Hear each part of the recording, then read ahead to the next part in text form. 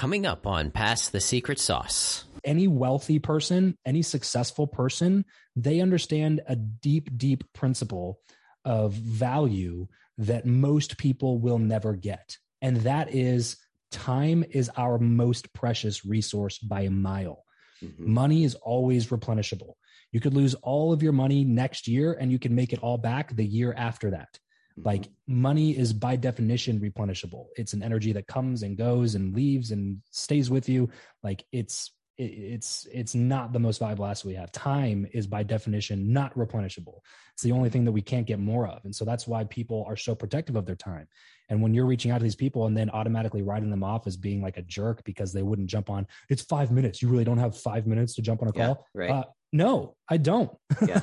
And if I do have a free 5 minutes, I'm not going to spend it with somebody that's just going to waste my time, not do any of the things that I talked about because they're not in the right mindset, or they're not at the right stage of their career, or they have too many built-in excuses of why they can't do it and why it was easier for me than it is for them. Like, no, I don't have time. I would rather spend that time with my kids. Yeah. I'd rather spend that time with my family, with people that deserve my time and need my time and attention.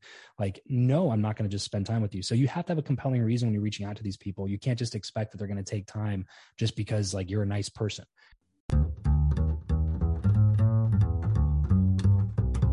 Welcome to the show. I'm Matt Shields. On Pass the Secret Sauce, we unscramble the life stories, skills, and secrets from the most wicked smart minds and interesting people to uncover their experience and recipes for success that will help you get an edge on your own life. My goal is to help you rein in on the chaos that life throws at us by learning from other high achievers. If you're new to the show, we have episodes with founders, CEOs, investors, and leaders. So if you like to learn and are motivated to improve your life, then kick back and listen to our guests pass their secret sauce. Today on Pass the Secret Sauce, we have Travis Chappell. Travis has a long background in sales, and we actually talk about how he cut his teeth selling door to door, quite literally going around and knocking on doors. And it really taught him a lot about networking and communicating and connecting with other people. He's done an amazing job of sort of parlaying those initial foundations into pretty well everything that he does. We talk a lot about, again, networking and connecting and communicating with people, and how to use today's technologies and platforms to be able to do exactly that. We talk a lot about podcasting. He's a podcaster. He's a very popular podcast. Obviously, he's on Pass the Secret Sauce, and how important and how powerful a podcast can be to reach out and connect with other people that you may not necessarily ever be able to connect with. Again, we talk about the different types of platforms, podcasts being one of them, but really having a platform or a reason for reaching out to people rather than, again, the example that he uses as reaching out and asking to pick someone's brain really is not all that terribly compelling to the other person. So really, really insightful conversation, and I'm really excited about his platform, Guestio, that we talk about. He goes into detail as to how it works and sort of where the genesis of it came from. So really a great conversation. If you're in business, thinking about getting started in business, struggling in business, Travis has a great deal of networking and connections with very, very high influential people, which we talk about in the episode as well. And he's learned a great deal from those people. So just as Travis talks about, he goes out of his way to surround himself with the right type of people and the people that have achieved what the results are that he's looking for. And this is an episode that you're going to get the exact same type of thing from Travis. He's done a lot. He's experienced a lot of great insights in today's episode. So with that, I hope you enjoy today's episode of Pass the Secret Sauce. It was usually, I want to be as nice to my mom here as I possibly can because she's my mom and I love her and she's an amazing mom. But she was not known for her, cooking ability, but she would cook all the time because, my parents were extremely frugal growing up. And so it was mostly kind of like frozen meals or, like hamburger helper or beef stroganoff or rice-a-roni and like some frozen mixed vegetables that she would boil, put some salt on it or whatever. My dad wasn't really there a lot. He was working a bunch, like family dinner time. He usually came home after dinner. He was a real estate agent, so he was kind of working on his own schedule, but he was always working. So he wasn't really at the dinner table all the time, but he did do a good job of like taking us on weekend trips and like random stuff like that to kind of still spend time with the family.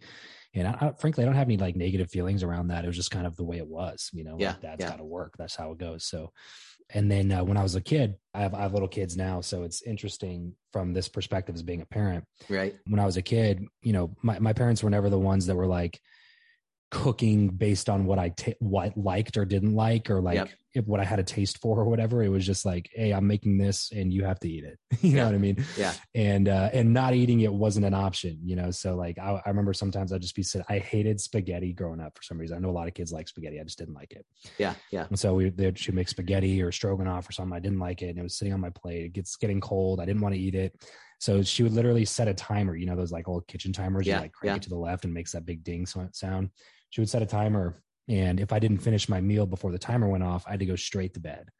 So it was always like, there's like a minute left in the timer and I'm just like pouring like shoving it down, cold peas in my mouth, so that I don't have to go to bed at like 6:45. Yeah. But yeah, that was a family dinner table. And so have you adopted that same type of philosophy today with your kids, or are you a little bit more lenient, flexible with whatever it is that they very similar. Yeah. Like I'd say the one difference is that we try to not continuously make food that we know they don't like, but my kids are also really small still. Like my son's not even 3 and my daughter is not even 1.5 years. Okay. So my daughter's barely eating like, salt, like regular food. And my son, whenever he throws a fit about it, I make him finish his meal. And kind of the same thing. He throws a fit and whines and complains, but at the end of the day, like, you got to eat what's on your plate, man. Sorry. Don't know. I love it. I think that that's something that, a lot of people didn't necessarily grow up, having to do. And, again, you get a lot of that entitlement, happening, because of little things like that. So right. Where you get the idea that people need to bend over backwards to support you. And it's like, wait, what? Yeah, exactly. It's my parents' house. They're the ones that get to decide what goes on the dinner table. Yep. And whatever they decide goes, because it's their house. Like it makes so much sense to me. Like, why you can't let your kids run your life, man. Yep. You like, your kids are an addition to the life that you live. They're not the life that you live. Yeah. Completely agree. Entrepreneurial tendencies growing up. Were you the kid that, was going around mowing lawns or anything like that? Were you literally? Yeah. Literally. I remember in elementary school, my parents, so my sister was like 18 months older than me. So I always like had that, like, I wanted to be like her, and she got this easy bake oven and I thought it was the coolest thing. And I wanted an easy bake oven. So my parents got me nothing like cooking on a light bulb, right? Yeah, right. Exactly. Yeah. So my parents got me this like boy version of an easy bake oven. And it was basically like you have these little molds, like metal molds, and you pour this like liquid in them and then you can cook it and it turns into like rubber insects. Okay. So I would make these rubber insects and bring them to school when I was in like 4th grade or 5th grade or whatever. And I would sell them, to like the 2nd graders and 3rd graders for, and if they were like multicolored, it would be like, oh, well, that one's more expensive. This one's cheaper. You know what I mean? I had to have made so many dollars doing that. I made so many dozens of dollars, but I thought I was rolling at the time. So fast forward a little bit, always trying to make a buck. My parents would pay me to do landscaping in the backyard. Mm-hmm. So like we didn't go without growing up. Like we were really poor when I was a kid, but by the time I was like middle school, we were like, we made it to the middle class. My dad started making 6 figures as a real estate agent. And like we're in the middle class, so we didn't want for anything. But if I wanted anything in addition to like the things that I, got like that I needed, then I had to work for it. And so I would just go out and weed in the yard, and we had 2 acres. And so constantly full of weeds. And so I'd go out and just like shovel weeds all day, rake them into piles, burn them. And I get paid $5 an hour to do that. Yeah. And so I started doing that. And then I started realizing like, oh, if I do this landscaping things for other people, they'll pay me more than my parents are paying me right now. And then my parents did give me my first car, which was a truck. It was a 2002 Toyota Tacoma. And they let me take our lawnmower and weed eater and stuff and put it in the back of the truck and go find people to let me mow their lawn. And so Mm-hmm. my dad was also working with a flipper at the time as a real estate agent. And so that flipper needed lawns installed in the front yard and backyard of the houses, like putting lipstick on them before we'd list them. And so we would go in and like do sod jobs, and we started bidding sod jobs for different people and doing landscaping services when I was 16, 17 years old. And then I continued it a little bit, even through college a little bit as well.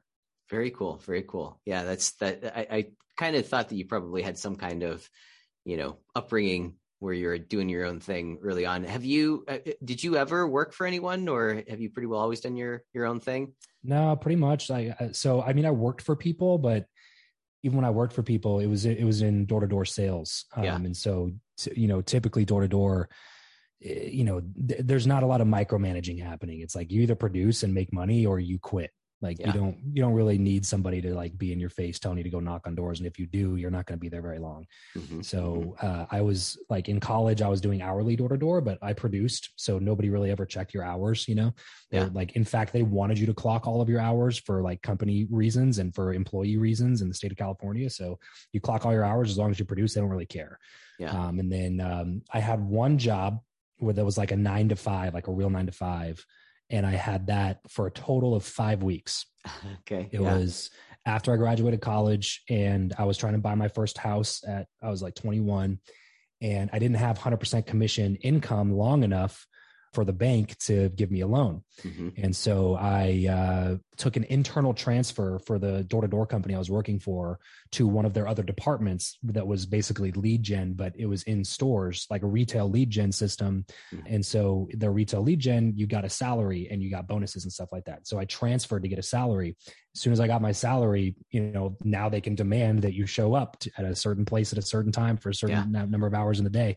So literally 2 days after we closed escrow on our house and the bank said that I was able to qualify for the loan, I quit that job, and I've never had a job since. I love it. I went back to 100% commission door to door. I was just like, I would way rather do this and have somebody else tell me what to do with my time. Yeah. Yeah. So that's an interesting first business or first exposure into sales, right?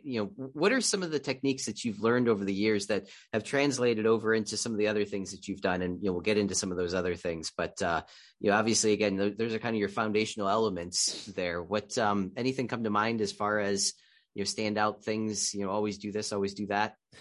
Well, from a broad perspective, easily, it's just the ability to handle rejection. That translates into almost every single business model in the entire world. And it's funny, I was listening to, are you familiar with Guy Raz and How I Built This? Yeah. So he came out with a book, How I Built This, kind of like a compilation of all the interviews that he's done with the world's most successful entrepreneurs. And when he did that book tour, I listened to him on probably 4 or 5 podcasts that interviewed Guy. Yeah. And a lot of them would ask the same question. It was probably like what his publicist was wanting them to ask, which was, what's like one of the common denominators? You've interviewed all these amazing people. What's a common denominator that you see with this level of success?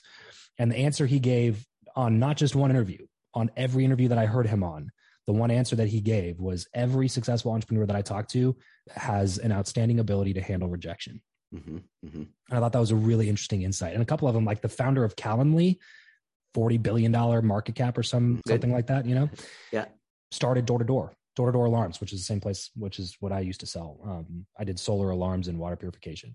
Mm-hmm. And he started door-to-door alarms, so like that, I think that one thing is enough to kind of bring you into the rest of your life, because it truly is really that, mm-hmm. like it's your ability to be able to, I forget who said this quote, but success is being able to move from failure to failure without loss of enthusiasm. I forget who said it, but it's so true.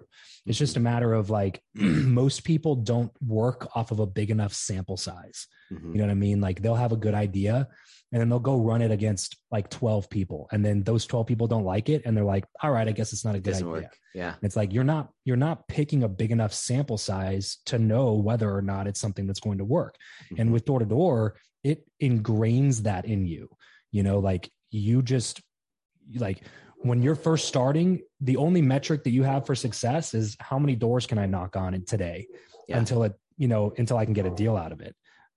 So in door to door, when you are first starting out, the only real metric that you have is how many doors did I knock on today? How many doors does it take for me to get a deal? And usually the answer is a lot more than 5 or 6. You know what I mean? Sure. It's a lot more than a dozen. Usually you're knocking on 50 to 100 doors in a day, and hopefully you're walking away with a deal. And what it teaches you is to start with a larger sample size. That like, okay, yeah, these 38 people just told me no, but number 39, they might say yes. And once you start experiencing that truth, because it is a truth, it's just the law of averages. You talk to enough people, you'll get a deal. So once you experience that truth, then you start realizing that like, oh, not only is it the law of averages, not only like, will I definitely get a deal if I keep knocking, but I can actually get better at this thing. So now I get better at picking territory. I get better at picking the right street. I get better at picking the right house. I get better at talking to people and reading those people. And now, like when we were done, when I was pretty good at it, it was like, I could really pick 10 doors to knock and know like pretty confidently I can walk away with a deal if I knock 10 doors, because I know the right neighborhood. I know the right house type. I know like what to look for in their driveway, and I know how to communicate with them once they open the door. And so like you start, like once you learn those principles from a broad perspective and realize that they apply across the board to everything that you try to attempt, that's always going to serve you in life. There's a lot of like other things that I learned during that. I think like reading body language and reading tonality and being persistent and learning how to close and ask good questions and stuff like that. Like that's all for sure part of it. But from a broader like principle perspective, it's like the ability to overcome rejection and move on to the next deal without a loss of enthusiasm is a skill set that will pay you a lot of money. The whole time when you were talking about, knocking on doors and all of that, I've never really considered that in the same frame as what you were referring to it as, using the elements that are, sort of laid out in front of you, that home type, what type of car is in the driveway, what's the landscaping like, all of those things that you can see. Like obviously everybody talks about all of the, the metrics that Google tells you, and these are the type of people, or Facebook, you want to, zoom in on these types of people. But, when you're out there in the physical world, being able to do the exact same thing and, be right there in front of them, that's genius. I never really considered to approach things like that. When you were learning that entire process, did you have any, books or materials or anything like that you learned from, would you say? Or is this sort of just something that you just sort of developed as you grew into that?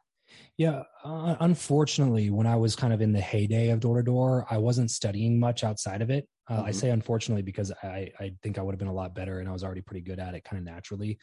I hated reading growing up. I hated like any form of outside learning in that perspective. Like I just never really liked it. And it turns out it was just because I never really enjoyed the material that I was assigned to read. And once I really got into finding and studying stuff that I liked, I took off with it. But I didn't know that at the time. And so the kind of one of the reasons I ended up starting my show, Build Your Network, is I attributed my ability to sell to the people that I was able to hang around. So I made it a priority that like I would go find the best producer in the office, and I would get around them, and I would learn from them, and I would train with them, and I would knock with them, and I'd ask them questions. I'd hear how they talk. I would hang out with them whenever given the opportunity.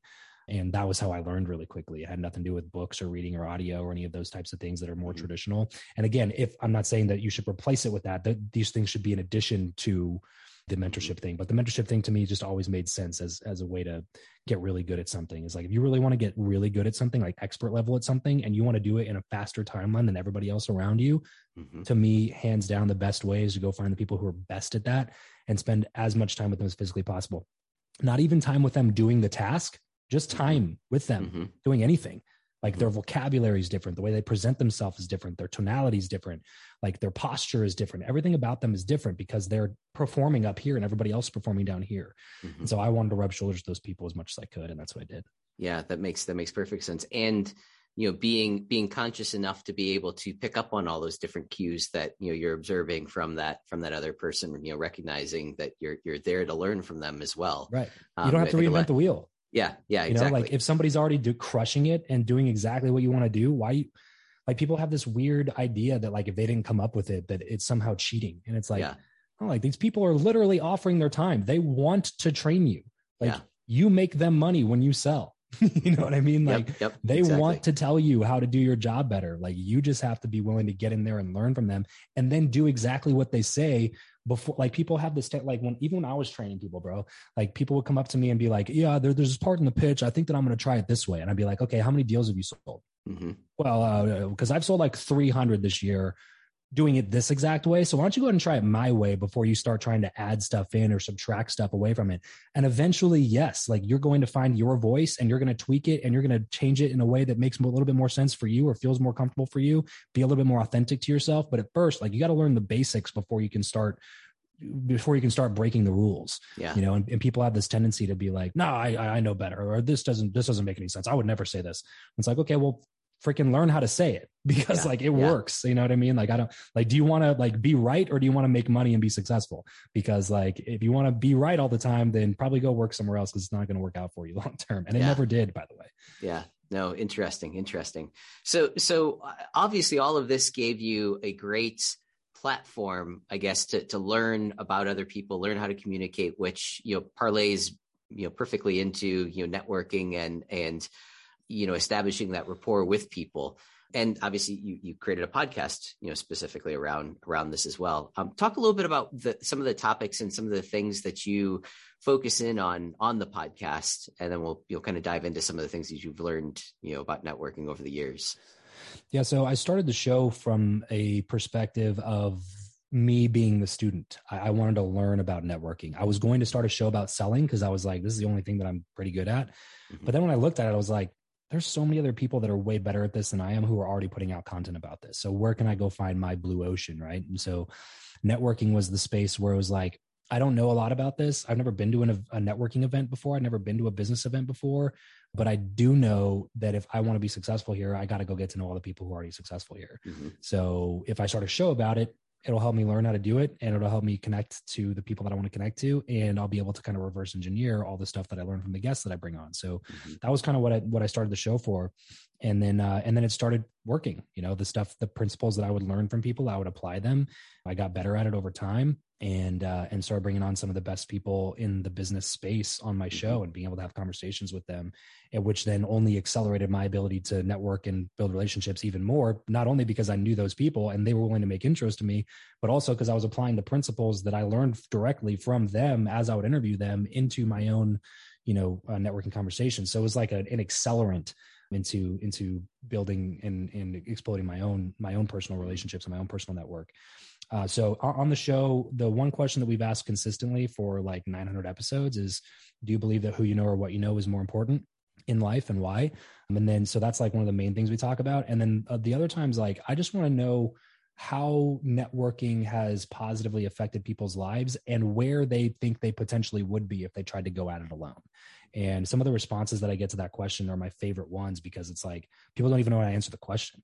It's like, where do you think you would be if it weren't for these, because we'll go through an entire conversation and they'll talk about this one mentor or they'll talk about this business partner or this other relationship they had. I'm like, so if we subtract that relationship with that mentor or with that business partner, with whatever, where do you think you'd be now? And it's always like, oh, dude, I mean, years behind where I am now, and like that's like my favorite answer to the question. Cause it's like, this is what relationships are.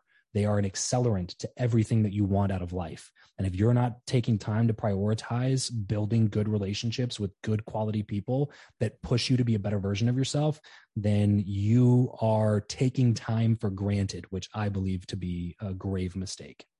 Sure. Yeah, no, absolutely. What are some of the techniques that you've learned? And I guess there's different approaches to networking, kind of the initial contact. Let's go there. If you have, your sight set on, I want to meet this person, and, that could be in the context of a podcast. That could be, I want to meet him at an event, or I want to take him out to dinner, whatever it is.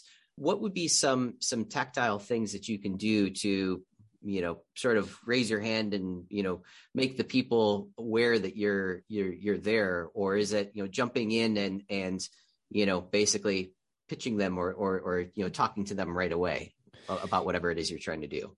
Yeah. Always have a compelling reason to reach out, which is why I love podcasting so much. Mm-hmm.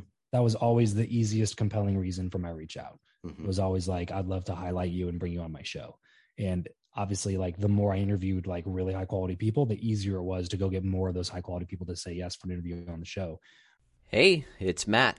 If you've been listening to my podcast for a while, you know that I've been involved in the multifamily real estate realm for a while. It's something that I truly, truly enjoy, and I wanted you, my listeners, to be the first to know about something new coming out. We're calling it the Multi-Wiser Deal Room. It's a community of individuals just like you who want to get wise about multifamily real estate investing, developing, and even owning and managing your own complexes. You'll be able to network with people from all sections of the industry, from investors looking for deals, project managers looking for investors, real estate brokers, property management agencies, contractors, remodeling experts, finance gurus, you name it, we're going to have it in the network. I've been at this for a while, and I know it takes a community to make just one of these projects happen. And the Multi-Wiser Deal Room is my attempt to shorten your learning curve and get you plugged into leading experts fast who can help you close your own deals. We start off with a video glossary of over 150 commonly used terms to increase your understanding and help you get moving. Also included in the community are training videos to help you be successful, like how to put together a pitch deck, build a team, and so much more. We're going to have live interactive Zoom calls where you can ask your questions and learn from people who are actually out there in the industry doing it. For more information, go to multiwiser.com. And if you don't have that reason when you reach out and you're just doing one of these like generic, like, can I pick your brain sometime? Like, think about that question. It blows my mind when people ask this question. And frankly, like, I get it because we weren't really ever taught anything different. But if you're doing this, don't do it. It's not going to give you good results. Picking somebody's brain sounds like a horrible activity for them to be involved with. You know what I mean? Like, you want to pick my brain? Like, you're just a random person. I have no idea if you're going to waste my time, if you're going to apply any of the things that we talked about. Because like when I first started, when people would ask me that question, I'd be like, yeah, that's awesome. Somebody wants to learn from me. Great. Let's jump on a call. Right. And then you start to realize why everybody else says no to that question. Because you get people that are picking your brain, and then 7 months later, they're still in the same damn spot that they were 7 months previously. They applied 0 of the things that you told them to apply, and then they're reaching out to get more of your time for free. Yeah. And it's like, wait a second. If you really want the result, you should have done what I told you 7 months ago. Yeah. But you're still in the same spot that you are now. Like, frankly, you do not deserve somebody's time if that's the type of person that you are. You have to make them aware that if they spend time with you, it's not going to be a waste of theirs. Because any wealthy person, any successful person, they understand a deep, deep principle of value that most people will never get. And that is, time is our most precious resource by a mile. Money is always replenishable. You could lose all of your money next year and you can make it all back the year after that. Like, money is by definition replenishable. It's an energy that comes and goes and leaves and stays with you. Like, it's not the most valuable asset we have. Time is by definition not replenishable. It's the only thing that we can't get more of. And so that's why people are so protective of their time. And when you're reaching out to these people and then automatically writing them off as being like a jerk because they wouldn't jump on, it's 5 minutes. You really don't have 5 minutes to jump on a call? Right. No, I don't. And if I do have a free 5 minutes, I'm not going to spend it with somebody that's just going to waste my time, not do any of the things that I talked about because they're not in the right mindset, or they're not at the right stage of their career, or they have too many built-in excuses of why they can't do it and why it was easier for me than it is for them. Like, no, I don't have time. I would rather spend that time with my kids. I'd rather spend that time with my family, with people that deserve my time and need my time and attention. Like, no, I'm not going to just spend time with you. So you have to have a compelling reason when you're reaching out to these people. You can't just expect that they're going to take time just because like you're a nice person, because they have no idea who you are. And it feels weird sometimes, especially now, because if you listen to a podcast interview like this, or like if you're a podcast listener of mine and you've listened to 50 episodes of mine, you feel like you know me, but I have never met you. You know, so like if you're coming, like if it's easier for people to get offended because they feel like they know you, but you don't really know them at all. And so it's like, I would love to spend time with everybody that wants to spend time with me, but that would be impossible. So like at this point, either like pay me for my time as from a coaching perspective, because that, like, if you want to know how to make it worth somebody's time 100%, pay them for their time. You know, like now they know, like, even if this person never does a damn thing I tell them to do, I got paid. So it was still worth my time. and it still helped me reach my goals for my family. You know what I mean? So you have to have a compelling reason. If it's not money, you have a podcast, or this is why I'm such a huge proponent of having a podcast or a YouTube channel or blog or a stage or an event. Like, it gives you the ability to connect with people that normally wouldn't connect with you or give you the time of day. And so have a compelling reason when you reach out. It can't just be, let me pick your brain, or let's do a virtual cup of coffee sometime. It's just like, you got to give people a more compelling reason than that, or you're just going to end up at the bottom of their inbox with everybody else. I couldn't agree more. And I can honestly say that I think I've been doing this about 2 years now. In the last 2 years, the most powerful phrase by far that I have ever come across is, I want you on my podcast. I mean, that just does so many things, that breaks down so many barriers. People like feel honored, like, oh, wow, they want me on the podcast. I gotta, check into this. So I completely agree. I mean, it breaks down so many barriers. What are some of your, again, you're amazing at networking. And I think like a lot of people consider networking sort of, you walk into a room and I'm going to meet everybody in that room, right? So it's very personal, very, connecting sort of one-on-one. Have you found a process, I guess, or a angle that you like to use to create I guess a digital form of networking that isn't, necessarily spamming people on LinkedIn or Sure. Facebook or anything like that? Any thoughts there on? Yeah, before I could afford to jump into masterminds, I spent a lot of time in Facebook groups, literally just messaging people, reaching out, posting in the group, getting to know people. If we shared similar interests or likes, I'll try to reach out to them in that context. But then the other answer is still podcasts. Mm-hmm. We're connecting virtually right now, having a conversation. Like you and I, though we didn't know each other very well at the beginning of this, now we'll have a relationship moving forward. Yeah. And we'll have something to refer back to, and it's all virtual. So there's one thing, but the other thing is masterminds. I'm a huge proponent of masterminds. I know like some people don't like them and think they're a waste of money, but I don't know, man. I've been a part of a lot of masterminds. I've spent, if not over, close to $300,000 in the last 4 years alone, just by paying to put myself in rooms of other smart people. Mm-hmm. I've never done that and not seen that money come back at some point, somehow, some way later on down the road. It's just a matter of, do you want to be in this circle or this industry? Is this a world that you would like to be involved in long-term? Because if it is, relationships are going to help you get there. And if your goals are big enough, like, you have to be able to make the decision on the investment based on who you want to become rather than the person who you are right now. So like one of the groups that I'm in, there was $100,000 to join this mastermind. And at the time when I joined it, 2019, I was absolutely not qualified to join the mastermind. Yeah. And it was frankly just an astronomical number to me. I was like, $100,000 just to be in this, like, what other things can I do with $100,000? That's crazy. Yeah. And I wrote it off at first, but then I started thinking, like, I do want to have an 8-figure business. Mm-hmm. Like, that is something that I want. And if I did have an 8-figure business right now, would I think it was a lot of money to spend $100,000 to be in a group of the types of people that I know are going to be in this group? Mm-hmm. The answer was no, it's not a lot to be there, because you can make $100,000 back in a deal. If you're running an 8-figure company, a single deal, a single relationship, a single handshake, you can make that money back instantly. And so I was like, this is a really, really difficult decision. And I'm not saying that everybody should just go spend their money on stuff. Like, I'm not saying to be irresponsible.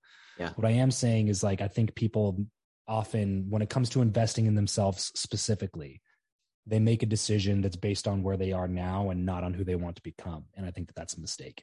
And so I pay to be a lot of masterminds. They do virtual events, they do live events. They put you in a room with a bunch of other people who also paid $100,000 to be there. Yeah. Right. So like, it tells you how bought in they are to their vision. It tells you how successful they've already been. It tells you the types of people that they hang around with. It puts you in a room with a bunch of other seekers and a bunch of other people who want knowledge and view it as being worth their time and attention to drop $100,000 to be in that room. Mm-hmm. And so the types of relationships, types of people you get to know, the amount of knowledge, the amount of time that I've saved in my knowledge base and stuff like that by being in these types of groups is it's unmatched. Yeah. Yeah. I'm a big believer and investor into mastermind groups. Yeah. And how do you personally go about choosing which ones you join? I'm sure that each of them sort of have their own sort of focus that, you're going to get out of it, which is, going to be based off of what you're looking to accomplish. But is there any way that you can say you don't know anybody who's in that group, you just see, a commercial or whatever it is, Sure. for that particular mastermind. Have you found any ways to be able to sort of qualify them to make sure that, you are, it is going to be something that you're going to benefit from, opposed to just, going and, essentially being at a pitch fest, basically, right? Sure. We've all gone to those types of events too. You don't want to, like I said, you don't want to just be blind and dumb and just throw money at whoever's offering, because there's a lot of people out there who should not be charging how much they're charging to be in the room with them. Yep. So I would look at a couple of things. Number one, what are you trying to do? What's your focus right now? Like when I joined this group, I was starting to get into a lot of online marketing, and that's who was in this group. It was a ton of online marketers, and I wanted to know how to do that better. And so what's something that you're focusing? Are you trying to build a sales team right now, or are you trying to build a software company? Like one of my friends and somebody whose program that I'm in, and he's also a client of ours, Cole Gordon. He has closers.io. They went from 0 to 3 million a month in 2 years. And all they do is build and recruit sales teams for organizations. And so their high level mastermind is a bunch of people that are trying to build sales teams for the organization. So it's like, if you're trying to build a sales team, that's a great one to be in. Yeah. Like I mentioned software. Another one would be like Dan Martell. Dan Martell has a great software, like SaaS focused mastermind. We focus on helping people in their SaaS business go from 10K MRR to 100K MRR, in this mastermind. And so he'll teach you everything that you need to know about SaaS. He has all the relationships in the SaaS industry. The one I'm in is the 100 million mastermind. And it's more of a generic networking group rather than a specific focus. But there are a lot of people in there that were in the industries that I wanted to be in. So that's a big deal. The big thing for me though, is I would like to look at the leader or leaders of the group and ask myself, how aligned am I with their values and their mission and purpose in life? That's a big deal to me, because likely the quality of the group will depend on the quality of the person that's leading the group. Yeah. And so if that person tends to be a douchebag, then they're going to tend to attract a lot of douchebags in the group. Yep. If they are a good person, and from everything that you can tell, the people in their lives have good things to say about them, they're running real businesses, things like that. Those are things that I look at a lot. That's like the core reason I jumped into the 100 million group, was because Joel Marion is one of the co-founders and Dan Fleischman is the other co-founder. Joel just sold his company for multi 9 figures as a supplement company that he built directly through direct response marketing online. They did 100 million in sales their first year in business. And they kept growing since then. And then they restructured the company and they exited in December, and he just is buying a private jet. And I've been to his house, and it's on the bay in Tampa, beautiful, beautiful backyard. Like, his family loves him. His family respects him. His good friends have nothing but good things to say about him. He takes care of the people in his life. He builds good relationships, like a lot of things that check boxes for me. And he had a real business. Like I said, he wasn't just like a coach who's always coached coaches, He had like a real business, and then helps people solve problems in their business because of all the risks and things that he took on in his business. And the other guy was Dan Fleischman, who's somebody who I've never really met anybody that's had anything bad to say about Dan. He's an expert relationship builder. He's probably the most well-connected person that I know personally. And that says a lot, because I have a show on networking, and I've literally made it my mission to find well-connected people for the last 4 years. So he's definitely one of them, if not the most well-connected person that I know. And then he took his company. He's the youngest founder of a publicly traded company in history. Did 8 figures in sales before he was 25. Started 3 other businesses since then. He spends $70 million a year in his influencer marketing business on influencer campaigns for Fortune 500 companies. He started a freaking card trading shop in the middle of COVID in Hollywood, and then opened up online sales for e-com. They did 18 million their first year. Wow. With the cards. It's literally called Cards and Coffee. They just opened a shop in the Cosmo here in Vegas. Wow. They're taking off like crazy. He's angel invested in almost 50 companies. These are the people that I want to emulate a lot of the things in my life around the way that they live their lives. And if they're that quality of people, then the people they attract in the group are going to be very similar in quality. And I found that to be true across the board. Yeah. So I largely look for is there a particular skill set or a particular need that is currently in my business? Will this mastermind help me solve that? And who are the leaders? What are they going to do? Because at the end of the day, the reason that I joined the group, I was totally upfront, and I've never told him this before.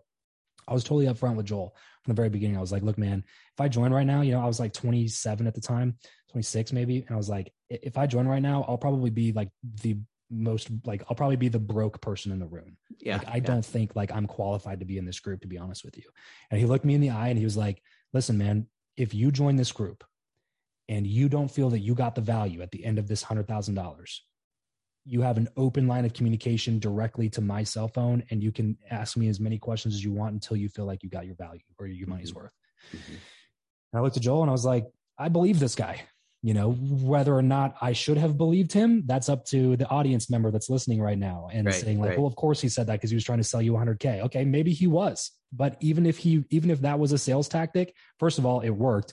But second of all, like if it was a sales tactic, as long as he fulfilled it, I don't care if it's a sales tactic. Yeah. Yep. Because you know what I mean? Like he's giving me direct advice from somebody who just sold a 9-figure business. And like, he's like 37 or 38. Like he's retiring before he's 40 and buying a jet and a house, and like his family loves him, like all this stuff. Like this is the kind of like this is somebody I want to emulate. So if even if it goes bust and all I got was Joel's phone number and a direct line of communication with him, that's probably going to come back on me good in some way in the future anyway. Yeah. You know, and it obviously has, because I re-upped for my second year already. So I paid another $100,000. So I'm 200K in on that group. Obviously I thought it was worth it to do it again. So man, I just believe in that long-term. I just think relationships are the driver of that long-term. And I think that if you like fast forward over a longer period of time, it's like, well, what am I going to get? Like everybody gets caught on like, well, how am I going to directly see my money back in my bank account by the end of the 12 months that I'm in this mastermind? It's like, you're missing the point. Mm-hmm, mm-hmm. That you're missing the point completely. Like the point is like in 7 years from now, somebody in that group that I know now that we built a great relationship with over the next 7 years, we're going to partner on a business together that'll do $40 million. Yeah. You know what I'm saying? Like that's how you have to start thinking about it, is like everybody underestimates what they can do in 10 years and they overestimate what they can do in 1 year. Mm-hmm. And so if you're purely thinking long-term and you're like a relationship building, like value driven person, and you go get around more people that are long-term thinkers, relationship and value driven people, over the course of a decade, the types of things that you're going to be able to do together with people that think like that are so far beyond what you'll ever be able to do by yourself if you're sitting in your living room trying to figure it all out by yourself. Yeah. Yeah. Planting the seeds now and, waiting for it to grow. That's the key. Yeah. No, I love it. What's next for you? What are some of the things that you sort of have on your plate to accomplish here in the next, couple of years? Everything right now is for me about Guestio, man. I see my shirt right here. This is my software company. So I've been, in podcasting and stuff, and I did podcast coaching and podcast consulting and courses, and we worked with entrepreneurs to help them with their content strategy and stuff like that. But my software company is really like the thing that I'm focused on the most, because frankly, I think it's a good idea. And I think that we can take it to a really high valuation, because we're one of the only people in the space that's focused on putting more money back into the pockets of creators in a really practical sense. So like, you have a show, you bring on guests for your show. I'm sure you get hit up by booking agencies all the time for guests for your show. Yep. We did the same way. We were getting 30, 40 requests a month. We only have like 10 spots available. We have to say no to a ton of people. Those people would always be upset. And I would inevitably go back to them and be like, hey, well, if you want to pay $500 for your client to skip to the front of the line, I'll be happy to bring them on this month instead of waiting for 4 months until we have an availability. And then I was always surprised that they would come back and be like, oh, well, we only do earned media appearances. We don't charge our clients for blah, blah, blah. And I was like, wait a second, that's a really interesting choice of words that you decided to say earned appearances, because I know for a fact that you're charging your client $300 to $500 for every single show that you're getting them booked on. Yeah. Yeah. So you are literally selling my audience to your client, taking all of the money, letting your client sell their offer on my podcast where they make money. And I, as the podcaster who took the time, the energy, the investment, everything to build up an audience that actually likes my good quality content that I've worked my ass off to produce, I get paid $0 in the entire transaction. Right. And I was like, if this is happening across the board to thousands of podcasters out there, they got to be feeling at least similar to the way that I'm feeling, which is like, maybe you should pay me. You know what I mean? Like the client is obviously willing to pay to be on the show, or like podcast booking agencies wouldn't be a thing that existed, but there's literally, there's got to be hundreds. I personally know of dozens. So there's got to be hundreds of these agencies I'm that are out there now. Absolutely. And it's like, you're making all this money. And by the way, like, good for you. Like, good for you for noticing there was a problem in the industry. You jumped in, you filled a need, and you're making money. Good for you. I'm all for entrepreneurship. Mm-hmm. However, at this point, I think that there's room for innovation and improvement upon the current process, especially when the clients don't have that much money to spend. You know what I mean? So like somebody that's spending $5,000 and it's their last $5,000 in their bank account, they shouldn't be spending all their $5,000 on hiring an agency to go do it. Yeah. So why not build a software that allows them to connect directly with the podcaster? Because now the podcaster can set the price based on the actual audience numbers rather than doing like a blanket across the board fee that's $500. It's like, well, half of the shows that these agencies are getting you booked on are not worth $500 for an appearance. Right. They're worth $25. Yeah. They're worth $125 or something like that. And it's like, well, if this one's worth $100, I'm paying the agency $500 to get me booked on that one, and they're paying the podcaster $0. Wouldn't it make more sense for me just to pay the show directly, pay them $100, get the same exact result for me, and the podcaster's happier because they made some money on all their hard work, and it might keep them podcasting longer, and it might fill their bank account so that they can spend more money on advertising and get their message out to more people and improve the quality of their lives and their listeners' lives. Like, to me, it just makes more sense as a business model. So Guestio essentially is like a marketplace where you can go in as a guest and go get yourself booked on high quality shows by paying the shows directly for the appearances based on actual audience metrics and not just like, trust us, it's a good one. You know what I mean? Right. And then as a show host, you can make real money. You know, we had a show host sign up a week ago. He made $12,000 his first week, just bringing on guests. Wow. And these are all great quality guests, by the way, like guests, like that's the one thing I want to get across to people, especially show hosts, is they have like an aversion to getting paid for their spots. And I'm like, look, I am a podcaster through and through. I am not asking anybody to sacrifice their artistic integrity for a paycheck. Yeah. All I'm saying is that this person is willing to pay. Would you rather them pay a third party that introduces them to you, or would you rather them pay you directly? Yeah. Yeah. Makes perfect sense. Yeah. You know what I mean? I love it. Probably rather get paid directly. How do you go about measuring the podcast ranking? Because this is actually something, just being completely transparent. I had someone, maybe a month ago or so, one of the guests, he used some kind of an app and he said, "Oh, you're in the top 5% of podcasts." I'm like, that's news to me. I had no idea. Yeah. I don't know how you found that. I don't know how they tracked or measured that, but how do you guys go about, measuring?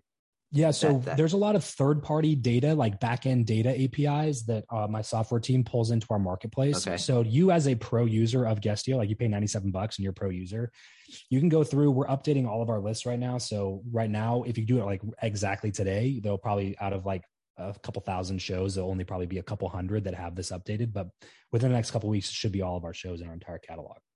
Got it. But you'll be able to go through and you'll see a stats panel on the left, and you'll be able to see like what our like data estimates their average downloads for an episode to be, average downloads for a month, what it pulls ratings across like multiple review platforms and rankings on charts and things like that. So we actually give a fair amount of data only for only charging $97 a month to have access to it. Yeah, that's cool. That you'll be able to see. So, and then we recommend shows charge like, if you're a show and you're bringing on advertisers or sponsors, they're going to charge, like you're going to charge anywhere from $15 to $25 CPM, which is cost per 1,000 impressions or downloads. Yep. So what we recommend for guest spots, since it's a guest spot, it's like a 30-minute guest spot instead of a 30-second ad spot, we recommend charging $100 to $150 CPM.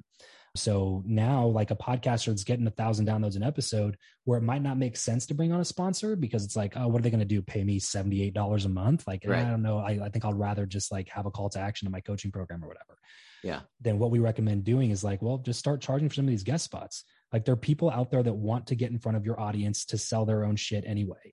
Yeah. So if they're willing to pay the agency to get on, let them pay you, charge them $100, $150 CPM. So if you're $1,000 or 1,000 downloads an episode, you can charge $100 to $150 for a single spot on the show.